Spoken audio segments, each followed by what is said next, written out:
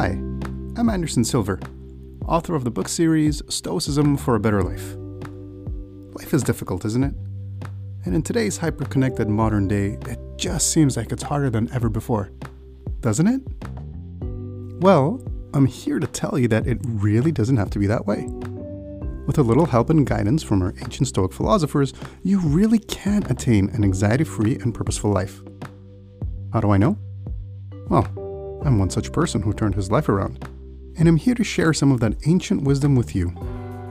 This is Stoicism for a Better Life.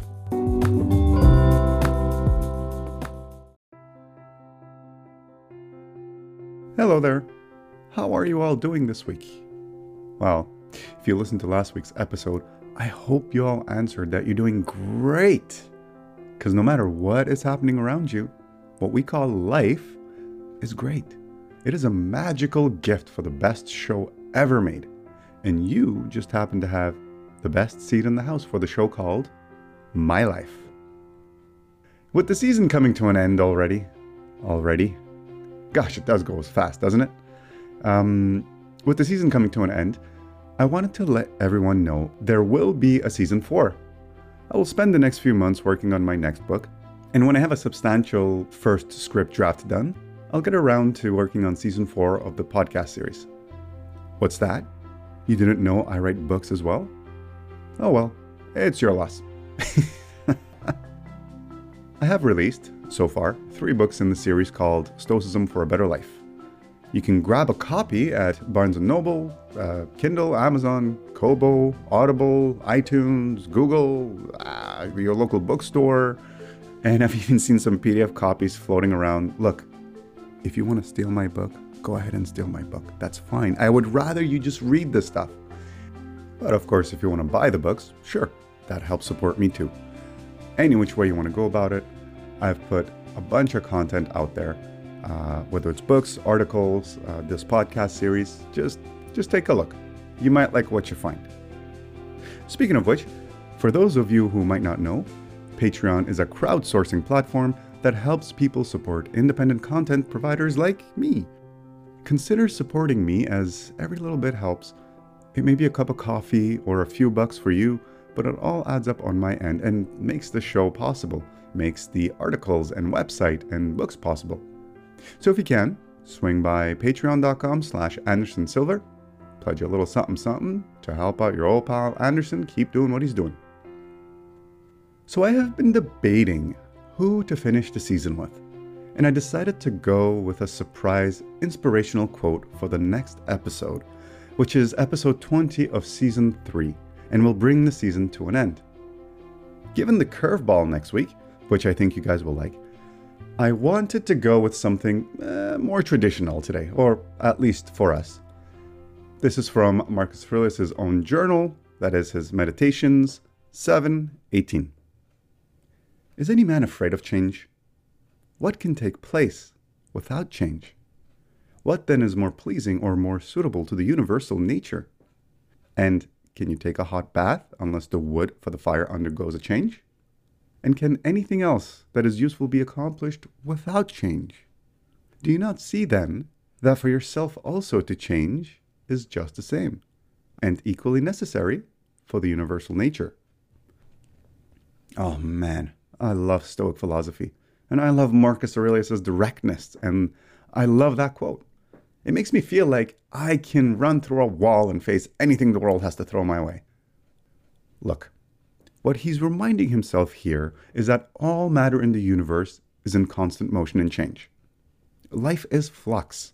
We know this. As guilty as we are of hoping and wishing for change regarding things we dislike, we are just as guilty of wishing for other things to remain the same regarding things we like. This could be anything from hoping your favorite philosopher doesn't end his podcast series, to hoping a great moment like, say, while on vacation or spending a special moment with a loved one, stays frozen in time. It also means not losing what we have, like your house, or hoping a loved one doesn't pass away. And it can also mean wanting what we don't have, like wishing for a new car or the latest gadget. Basically, anytime you wish for something to change or not change, you are going against nature. You're going against your nature, and you're going against the universal nature. Things will always change. Always change. And they will change the way they do, not the way you wish them to do. Not the way they are preferable to you. Not the way that would make life easiest for you. Sometimes, sure, things will go your way.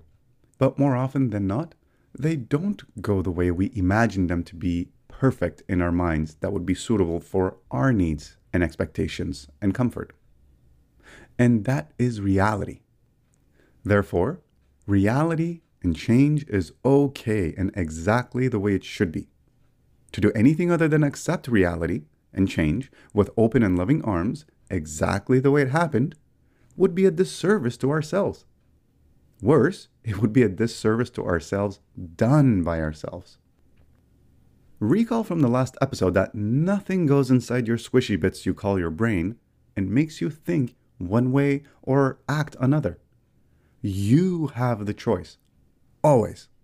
So if you logically know that change is a constant and that they just happen the way they do, well, you will shed so much fear and anxiety. When you accept change as a constant and give yourself up to the universal script, as opposed to trying to control the narrative, kicking and screaming, then you will find peace and tranquility with the world around you, no matter what happens. Remember what I always like to say, you get upset when things don't go your way, so go the way things are, then everything is your way. But baby steps. For this exercise, identify just one thing or a few things that you wish would not change.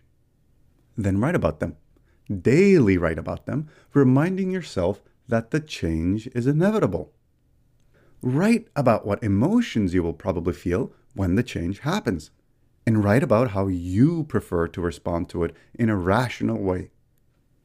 In this way, when the change does occur, you will be less likely to react to this change in an emotional manner and more likely to respond to it with your rational mind in a virtuous manner. Let me know what you were trying to give up hope and control over. You can find all my contact information on the page titled Let's Talk at stoicismforabetterlife.com. Just reach out. I love hearing you guys' stories. I'll talk to you next time.